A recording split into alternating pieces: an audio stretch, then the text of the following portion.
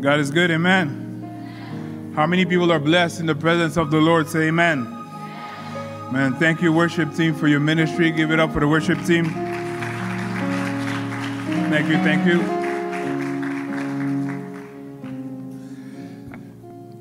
So this week was, I think the last couple of weeks were very momentous. Several events are worthy of note. We had the Super Bowl not too long ago. How many people watch the Super Bowl commercials? Halftime? No? No, okay. So we had the Super Bowl. I don't know who you were rooting for. I wasn't necessarily rooting for anybody in particular. Miami Dolphins weren't there, so... but, you know, every year it's a big thing. We have war broke out in Ukraine. Everybody saw that?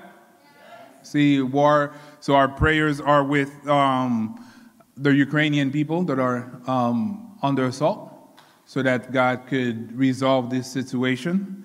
But on a lighter note, we also had the NBA All-Star Game.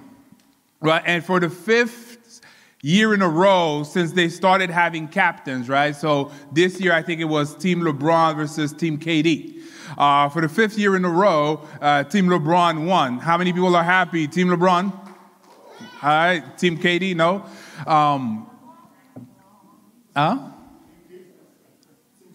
Well, don't take my tagline. That was going to be my tagline. Thank you, Tim. Thank you.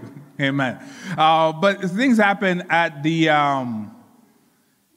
All-Star game. That was pretty interesting. One, so LeBron, which is from Akron, Ohio, won for the 5th time in a row that since they've been picking teams. And that's not hard when you have on your team the best three-point shooter of all time, Steph Curry.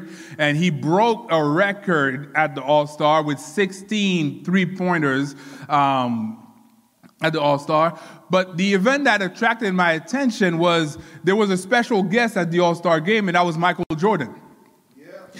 So we have one Team Jordan. And as you know, there's a debate on who's the GOAT, the greatest of all time. Is Michael Jordan with 6 championships and two three-peat, meaning winning 3 times in a row, is the GOAT? Or is LeBron James with, what is it now, 10 or 11, 12 final appearances and 4 championships?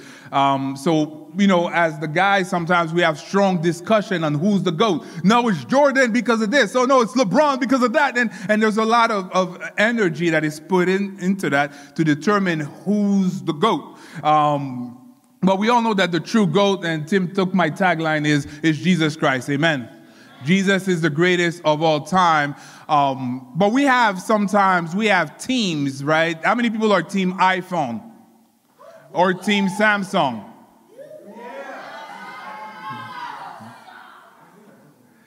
Yeah, so y'all in trouble. This is Team Samsung right about now. Amen. Team Samsung. You know. Exactly, right? So this afternoon, I want to tell you to team up, to choose which team you're going to be a part of. And I'm going to ask you to please read with me Philippians chapter 3, verse 17 to chapter 4, verse 1. And it goes like this. So please read with me Philippians chapter 3, starting from verse 17. It says, "Join together in following my example, brothers and sisters, and just as you have us as model, keep your eyes on those who live as we do. For as I have often told you before and now tell you again, even with tears, many live as enemies of the cross of Christ. Their destiny is destruction, their God is their stomach, and their glory is in their shame. Their mind is set on earthly things, but our citizenship is in heaven. And we eagerly await a Savior from there, the Lord Jesus Christ, who by the power that enables him to bring everything under his control will transform our lowly bodies so that they will be like his glorious body. Therefore, my brothers and sisters, you whom I love, and long for, my joy and my crown. Stand firm in the Lord in this way, dear friends. Father, please speak to your people in Jesus' name. Amen. So as you know, we've been going through systematically the book of Philippians from the first chapter, and now we're edging towards the end in chapter 3, where Paul tells them to his audience to join together in the following of his example. And so we saw last week that Paul was a Jew of the Jews, right? He was a Hebrew of Hebrews. He was the top of the top, but all of his accolades and accomplishment, he looked at them as rubbish, as mud for the price of Christ. For the price of Christ. And what we see in this book and what we will see in the weeks to come is that though the church at Philippi was a good church, it was an overall great church, they had a problem of division. There was some division in the midst so everything looked good on the outside, but there was some division and some problems on the inside. So I want to dive deeper today and first of all, ask us all if we can join together. To join together, it's a call of unity for us, the people of God, to band together. You see, when we look at the world, there's a whole lot of division. There's division on everything and anything. There's division on TV shows. The TV shows that, the reality shows that are the most popular is the shows that you have strife and you have fighting and you have division. You look at our political scene and there's strife and division. These people, they can't get together and get one thing done. There is constant division in our society. But what the Bible tells us is, in the midst of us, it shouldn't be that way. Paul says, join together. And the word that he uses is kind of a weird word, right? So if we go verse 17, join together in following my example, all that is one word in Greek, which means to together imitate me. And that might be a little, confusing that we would imitate a man, that we'd focus on a man like Paul. But that just shows us that Paul had reached such a level in the faith that he was comfortable to say, imitate me. How many people here, if somebody receives Christ and they come to him, and they want to know how to grow in the gospel, you're comfortable saying to that person, just imitate me and you'll be okay. Anybody comfortable? No, because we're all aware of our shortcomings. We're all aware of our failures in life. And so we're not confident to say to someone, follow me. We would say, follow Christ. And so at the beginning of this section, what Paul is saying is, okay, yes, join together, call to unity, because unity matters. Number one, yes, it matters to Paul, but it matters, number one, it matters to Christ. So much that it matters to Christ that when Jesus was about to be crucified, when he was about to leave this earth, he prayed to his Father, and in his prayer, a couple of times, what he prayed for is for us to be united. Follow with me in John chapter 17, where Jesus prayed, I will remain in the world no longer, but they are still in the world, and I am coming to you, Holy Father. Protect them by the power of your name, the name you gave me, so that they may be one as we are one. And that was John 17, verse 11. And then he continues in verse 20 and 21. My prayer is not for them alone, meaning not for the disciples alone. I pray also for those who will believe in me through their message, that all of them may be one. Father, just as you are in me and I am in you, may they also be in us, so that the world may believe that you have sent me. So Jesus is praying not only for the disciples of back then, but for everyone who would believe in him afterwards. That means he's praying for you and me. And he's praying for you and me to join together, to be united. There shouldn't be division. And a lot of times we let little petty things get in the way of our unity, right? And so now we have teams now, and now I'm Team Sabrina, or no, I'm Team Kaylee, or whatever, and we're now divided because of those teams, of those artificial teams. It's funny because we were at Bible study, we're talking, and we're talking about, like when you're in high school or middle school, sometimes people have fights. And they fight. And what do you think is the number one reason for fights in high school and middle school? It's a boyfriend and a girlfriend. The number one reason of fights is amen, right? If you ever saw that in your school, or maybe you were involved in that, right? Where two people, they start, like two guys, they fight, or two girls, they fight because they're both in love with the same person. Amen. You ever saw that in your school? Well, because you're elementary school. You haven't seen that yet. And hopefully you never do. Amen. That's why I said, no, they will. And so we fight, but and if that's your situation, you know that the person, they're not a robot, right? They're not a piece of meat. They have their own choice. You can't just go to them and say, who you want? You want her or you want him? Or, you want who you want. Give them the choice. But we fight for petty things. And as I look back to my years in high school, and there was those fights. Senseless fights. Fights that mean nothing. But we divide. It's the same sometimes in the body of Christ, where we divide one another over petty things that are short in time. But understand this, that your brother and your sister in Christ, they're saved for eternity. So when you go into glory and you go into the kingdom of God, they're going to be there too.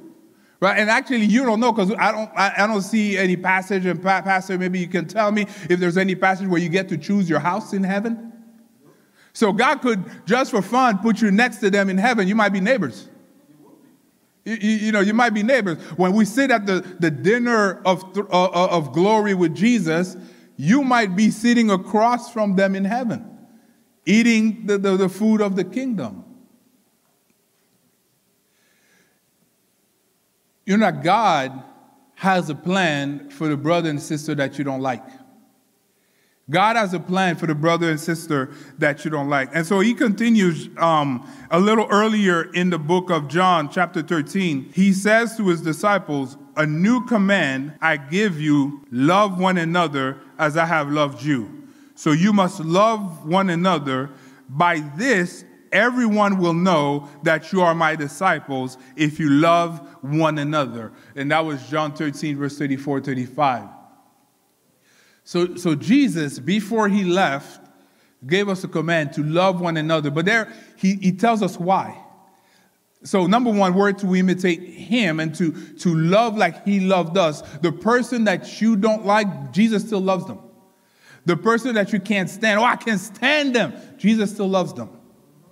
When you're at church and you're walking this way through this door and you see them coming and you go to the other door, Jesus still receives them and embraces them. And so he says, love one another, because when you do, that's when the world will know that you are my disciple. You want to know who's a disciple of Christ? Look at the person that is loving the neighbor like Jesus loves them. And that's how you know there's a disciple of Christ. When I was, when we went to New York one time, we were visiting New York, we were visiting my sister. We were having, that was pre-pandemic days. It's 2006, I want to say. And then so we're a couple of friends who went to visit my sister. She was living there. And we're chilling on Saturday night. So Sunday night, everybody's asleep. But I'm like, no, it's Sunday night. We got to go to church. Now, if you're in Brooklyn, what church are you going to go to? Brooklyn Tabernacle. Right? So I wake up before everybody, all of those lukewarm Christians all sleeping, and I'm looking at my cousin because he was there. I'm just cracking. And so I wake up and I go, and I see somebody on Sunday that's dressed up. So that means what? That means they're Christian. So I go and I ask them, hey, do you know where Brooklyn Tabernacle is? They say, yeah, go to that station, and then just follow the crowd, right? So which is what I did, and find out their service hours, and we ended up going to Brooklyn that day, Brooklyn Tabernacle, which became my sister's church afterwards. So if you go on Sunday, you see everybody's wearing, suit, tie, you think they're Christian. But I want to tell you, that's not how you really know a Christian. It's not the suit and tie. It's the love. It's if they love their neighbor like Christ. It's if in their daily life you can see the love in action. That's how you would know that they're a Christian. That's how we will know if you're a Christian. I want to make it personal. It's not about your neighbor today. It's about you. It's about how can you love more? How can we come more together for what is ahead? Because as you can see, the world is crazy. If there's a time that the world needed the word of Christ, it's now. It's now. Because everything is going upside down. And it's sadly, unless there's a miracle, it's going to go from bad to worse. That's what the Bible says. But that's why we need the word of Christ. And that's what the world needs you to be the love that Jesus wants us to be. And so you have divisions. You have divisions. And I don't want us to think that this can't happen here or it only happens here. If we go back to 1 Corinthians, there was a time when, imagine, so 1 Corinthians is a church. Corinthians, that's a church where Paul spent 3 years in that church. And he was filled with the power of the Holy Spirit. Actually, if there's a church that saw the power of God at work, it was the Corinthian church. Paul says, I came to preach to you not with the wisdom of men, but with the power of God. And the power of God was so manifest in that church that Paul had to dedicate 3 chapters of the book into talking about the gift of the spirits and how God operates and the miracles and all of that stuff, right? But as much power as they had, they also had a lot of division. There was a very powerful church in terms of the manifestation of the Spirit, but they were a very carnal church in terms of what they did. And so Paul tells them in talking about their division, if you follow with me in 1 Corinthians chapter 3, and we're going to start from verse 3, if you follow with me, it says, as Paul talking to the Corinthians, you are still worldly, for since there is jealousy and quarreling among you, are you not worldly? Are you not acting like mere humans? For when one says, I follow Paul, and another, I follow Apollos, which was another leader, are you not mere human beings? What, after all, is Apollos, and what is Paul? Only servants through whom you came to believe. As the Lord has assigned to each his task, I planted the seed, Apollos watered it, but God has been making it grow. So neither the one who plants nor the one who waters is anything, but only God who makes things grow. The one who plants and the one who waters have one purpose, and they will each be rewarded according to their own labor. For we are co-workers in God's service. You are God's field, God's building. And so and it's sad to see when you see the politics of the world, right, come into church. I have people telling me, you know what, people don't talk to me because I voted this way or I voted that way. Or when you have divisions because of, I like this or I like that. But here's what I want to bring your attention to. He says, what is all of that? What is this person or that person? What is Paul? Paul is just a human, and Paul is gone. Peter is just a human, and Peter now is gone. And at the end of the day, we're all human beings. But here's what he says. He says in verse 8, the one who plants, the one who waters have one purpose, and they will each be rewarding according to their own labor. A lot of times what stops reconciliation is because you're worried about what the other person is going to do. You're worried about what the other person is going to say. But I'm here to tell you, you don't need to worry about what they're going to say. You need to be worry about yourself. You need to worry about when you get in front of heaven and now it's time for you to get your crown and your reward. That's how you're going to be judged. God is not going to judge you based on what other people have said. God is going to judge you based on you. And so a lot of times we know God is calling us to do things. We know God is calling us to be co-laborers with him in something that he wants to do in this world. But we're afraid of what other people are going to say. We're afraid of what other people are going to think. So that because of that, we say, oh, I'm not ready.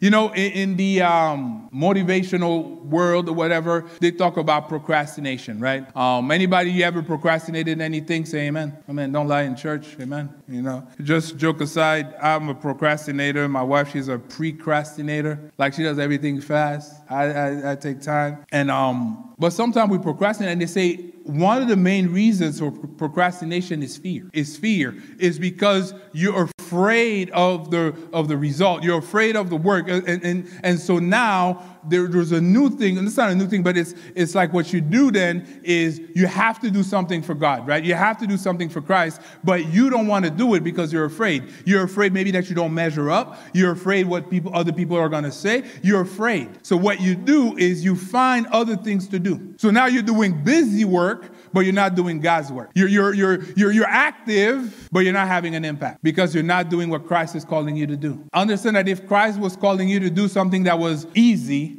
you wouldn't need him. If God was calling you to do something that was attainable by you, then you wouldn't need him. It wouldn't be his plan, it'd be your plan. But God is in the business of miracles. So God is in the business of calling you to something that is way beyond your means so that when you are doing it, you rely on him. And when it comes to pass, you give him the glory. Because all the glory, all the honor belongs to him. And so verse 8, he says, the one who plants and the one who waters have one purpose, and they will each be rewarded according to their own labor. For we are co-workers with God in God's service. You are God's field and God's building. God is going to reward you, your faithfulness to him. If you have to make amends to someone, don't worry about what they're going to say. Worry about what God is going to say, because at the end, you're going to be rewarded by God. So join together Paul says, join together in following my example. And like I said earlier, that might be problematic for some of us because we're like, man,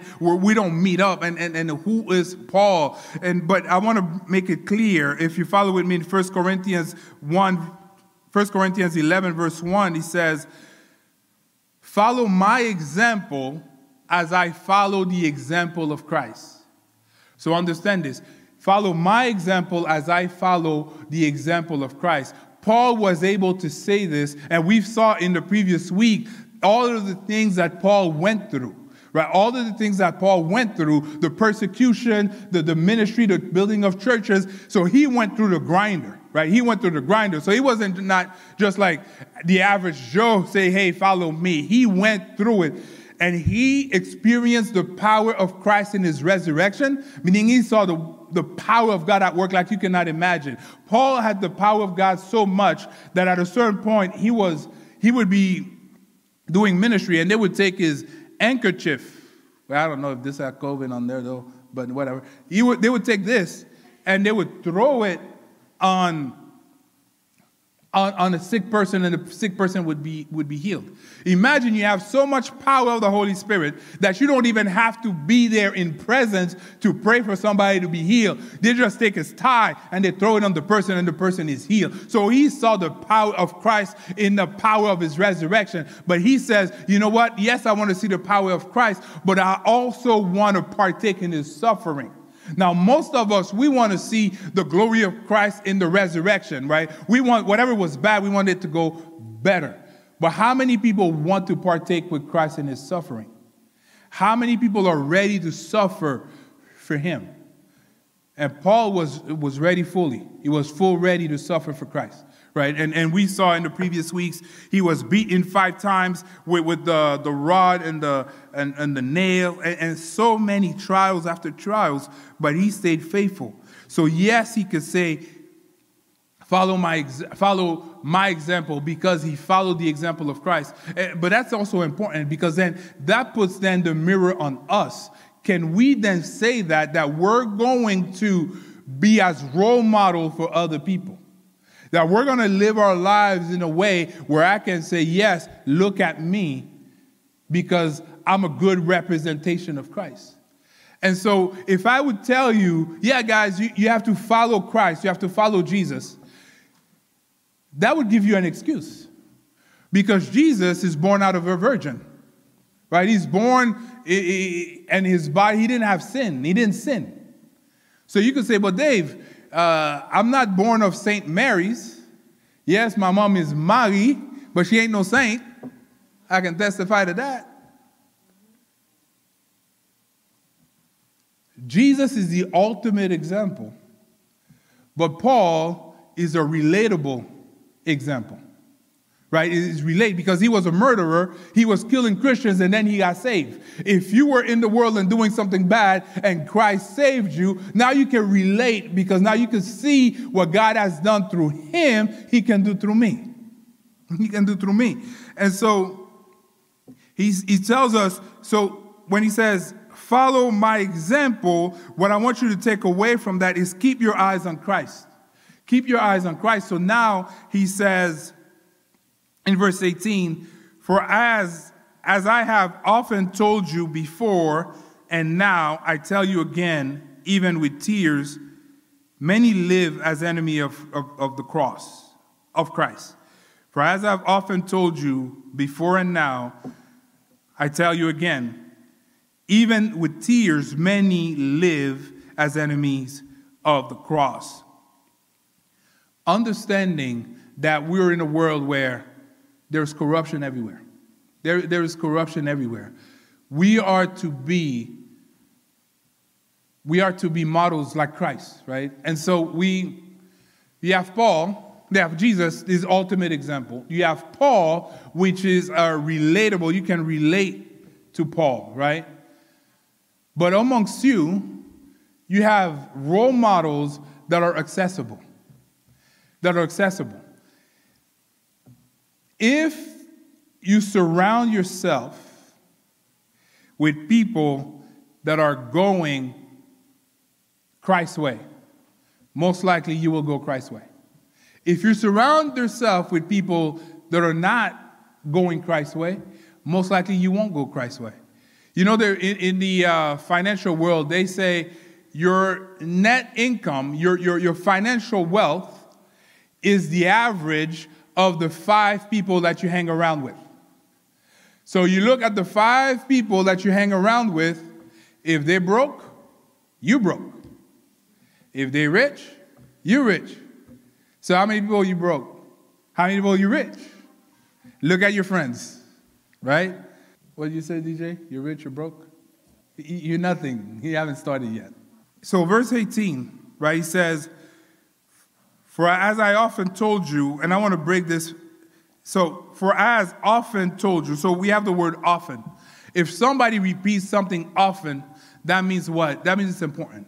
If you go to class, right, and you have your last, you know, when they do the review of the semester, if the teacher repeats certain things a lot, most likely it will be in the exam, right? Paul says, I have often tell you. So the fact that he repeats that a lot, that means that it's important. And what is it that is important? He says, there are people that are living as enemies of the cross of Christ, right? So not everybody that you see, even in the church, love the cross of Christ. Not everybody in the church even are good role models for you to follow, are not good examples for you to follow. And if we look at the world, if you like, and I'll confess, I like my TV shows like everybody else, but it'll be very hard for you to find a TV show that shows Christianity in the good light, right? It's very hard that you would find a show. I remember I was watching, and I'm not going to name the name, but I was watching a show, and you could see they made effort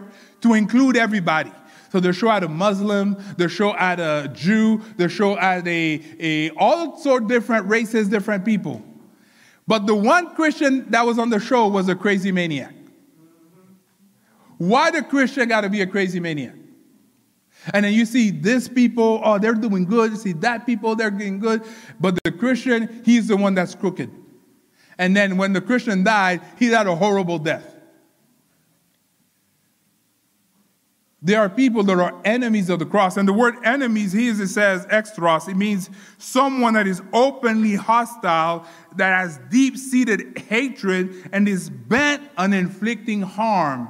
And when Paul says this, when I read this, I said, that reminds me of when Paul was in Ephesus and he was saying goodbye to the church of Ephesus. He gave them a warning, and he said this, and that's Acts chapter 20, verse 30-31. He says, even from your own number, men will arise and distort the truth in order to draw away disciples after them. So be on your guard. Remember that for 3 years, I never stopped warning each of you night and day with tears. So the same advice, same command that he was giving to Philippi, he was also giving to the people, to the Ephesians, that listen, amongst you will come out people, and they're going to look like they're sheep, but they're wolves. They're wolves in sheep clothing, and they will distort the truth. And the word distort is like, the author puts an emphasis in terms of, it's like thoroughly distorting. It's like taking something and totally changing the image. And I want to tell you, you have to be careful. Now in our day and age, with everything that we have, the internet and all of that stuff, you have to be careful with people that come with different doctrines. People that come with different doctrines. Let me make it, the gospel is very simple. It's Jesus Christ, period. Not Jesus plus, not Jesus minus, not Jesus and. There's nothing else than Jesus Christ. Period. But what they do is they come with nice little doctrines and changes. And guess what? Once you add something to Jesus, or once you take something away from Jesus, then ask yourself, who you serving? Who you serving? He ain't Jesus. And watch out. So they might have the right name, but they're serving the wrong God. I'm trying. In Exodus, right, when Moses went up the mountain, the people gave pressure to Aaron, right? And Aaron, rather than to stay strong, he caved, and he said, okay, you know what? I'm going to try to compromise, right? I'm going to try to ride both. So he said, okay, give me your gold, give me your jewelry. And then with the gold, he made a golden calf, right? But then if you read the text, he called the golden calf the Lord. He called it Jehovah. So he gave the calf the right name, but it was the wrong God. Now, do you think God was like, oh, Moses, your people down there, I mean, they're not too bad. They still gave my name? No, it was like, yo, Moses, your people, they're messing up. And then Moses goes down there and says, they're not my people, they're your people. Don't destroy them. They had the right name, but they had the wrong God. And what Paul is saying is, and he's giving them with often, right? So he's doing it all the time. And he's saying that people will come and they will have a wrong message. So they might have the appearance, you might have a suit and tie, but if you don't have the right message, they need to be rejected. But then he says he does that with tears. He does that with tears. So he does it often because it's important, but he does that with tears, right? And when we get emotional about something, it's because it has personal significance. It has personal significance. So Paul was invested in their outcome. He was invested in them following the word of God. It is important that we follow the word of God because not only Paul, but Jesus is invested in there. You know, you guys saw the news of Ukraine, right? You know, it's terrible, like there's war breaking. How many people cried? Nobody.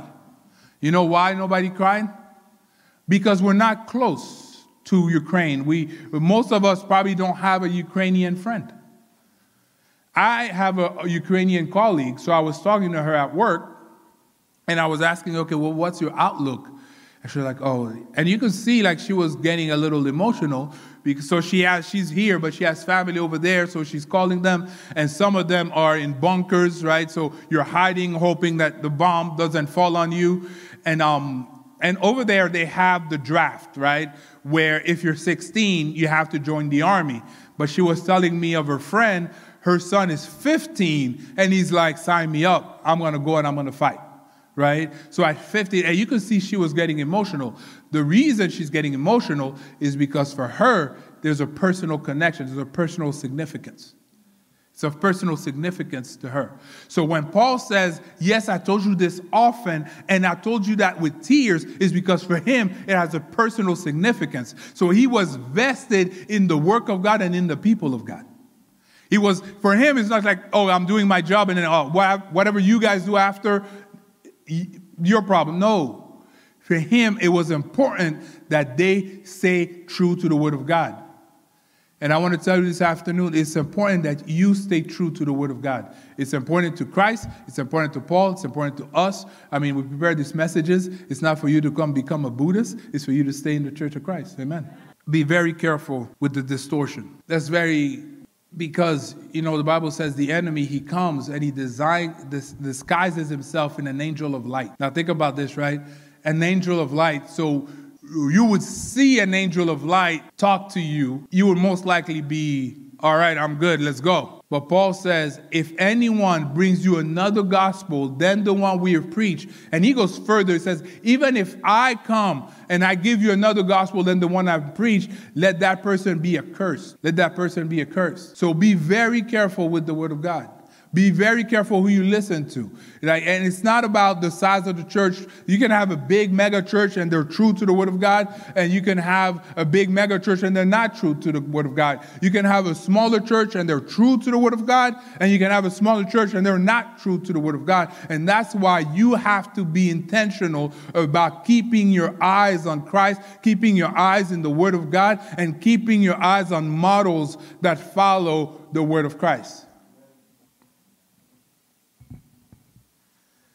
And so he says, when he says, keep your eyes on Christ, he says, and verse 18, for as I have often told you before and now, I'll tell you again, even with tears, many live as enemies of the cross of Christ. But then he goes on to define in verse 19, how do you know those enemies of the cross of Christ? Verse 19 says, their destiny is destruction, their God is their stomach, and their glory is in their shame. Their mind is set on earthly things. And I call them, for the sake of conversation today, stomach worshipers, right? Stomach worshipers. Those are those that, he gives us four things, right? Number one, he starts with the end. The end of anybody that worships their stomach is destruction. And that's why I say team up. You get to choose the team that you're going to be on. You can be on team the world, which the end is destruction, or you can be on team Jesus, which we'll see what team Jesus gets after that, right? But they say first is their destiny is destruction. And I'm always sad when you see, you have some celebrities, right? Like just in 2022, now we don't know all of them, but I was looking it up. We lost 43 people that are called celebrities. But you all remember I remember exactly where I was when somebody came and told me Michael Jackson died. I can tell you exactly the spot I was at when Michael Jackson died. Now, some of y'all too young, like, who's Michael Jackson, right? For real. The king of pop. And we were listening to a song. For some reason, every time I see CeCe Winans, I think of Whitney Houston because they were friends. They were friends, and CeCe is on the record a lot of times saying, you know what, I pray for her. She's more than a friend. She's a sister. So they were very close. But as far as we know, still so far, they've had very different endings. And it's very sad because there is nobody that had a voice like Whitney Houston. Amen. Amen. I was listening to a guy doing a cover, and he did a good cover, but don't try to do a Whitney Houston. Every time you try to sing a Whitney Houston song, it's going to go bad. It's going to be bad for you. You know? Exactly. You don't mess with a classic. But every year after year, we see celebrities with all the money, with all the fame, go, and sometimes in an untimely manner. The one that got me the most was probably Chadwick Boseman. Yeah, I was really touched. Like, y'all remember, for those of you who were here, we were filming at that time during the pandemic. I had to take you guys time out. We need a break. Because you don't expect that, right? You don't expect that. But each and every one of those celebrities, each and every one of us, eventually we stand before the throne of God. We stand before that judgment. And the question that we say, and my wife always says that, well, I hope they know Jesus. Because at that point, that's the only thing that matters, is if you know Jesus Christ. It's if you know Jesus Christ. That's the only thing. So don't get me wrong. It's not wrong that you want to excel. You want to be out there and you want to use your gifts. But understand that if you use your gift in this world, you have to use your gift for Christ. You have to use your gift in a way that lives this world a better place, so that when you get in heaven, you're good. Because I use the gift you gave me to give you glory. I use all the money that I had to help the children that were orphans. I use it for the widows and the orphans, like the Bible tells us, right?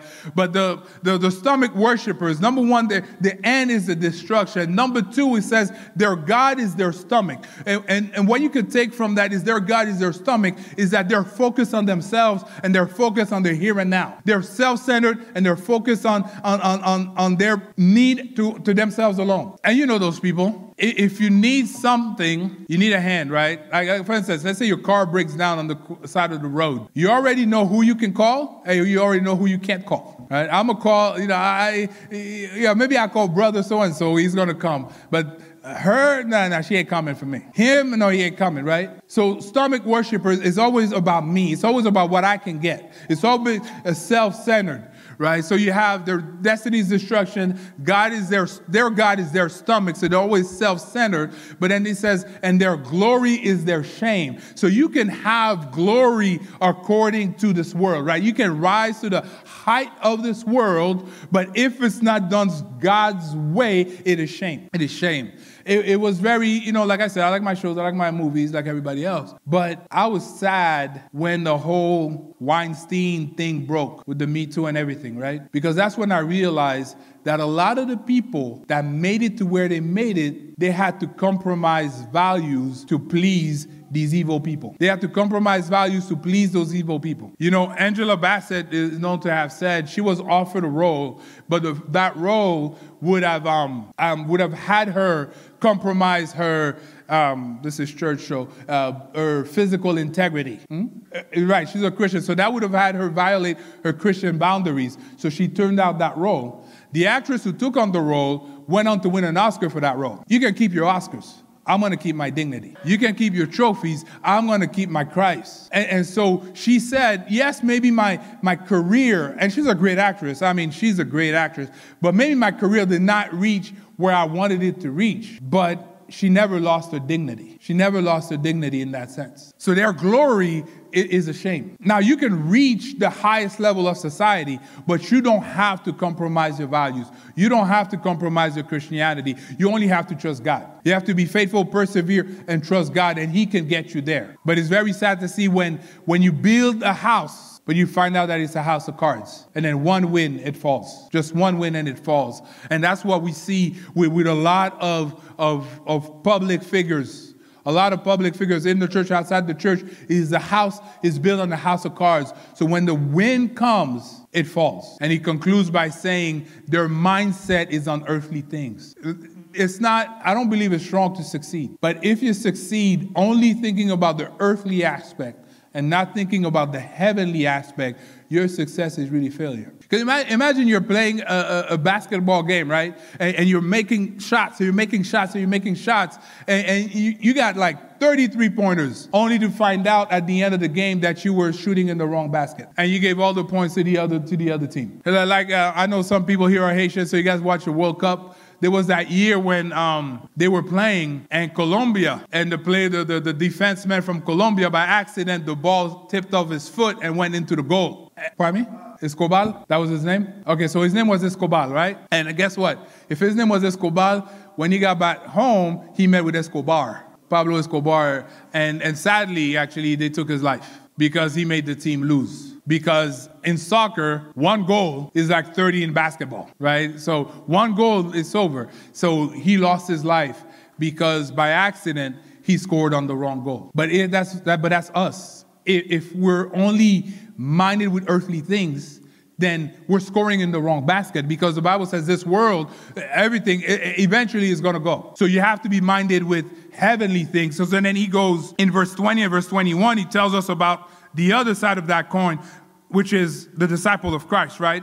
He says, but our citizenship is in heaven, and we eagerly await a Savior from there, the Lord Jesus Christ, who, by the power that enables him to bring everything under his control, will transform our lowly bodies so that they will be like his glorious body. And so on one side, you have the stomach worshipers, which destruction is their end. On the other side, you have the disciple of Christ, which he says, and that's the next slide. It says, but our citizenship is in heaven. So our end is not the destruction. Our end is heaven. And I encourage everybody to take some time and go read the book of Revelation. And what you see in the book of Revelation is, yes, everything is going to go bad, right? You're going to have the beast, the mark of the beast, and all of that stuff. But in the end, spoiler alert, we win. And in the end, when he describes heaven, if you take a moment and just extend your devotion from 5 minutes to 20 minutes, right? Just give it a little bit more time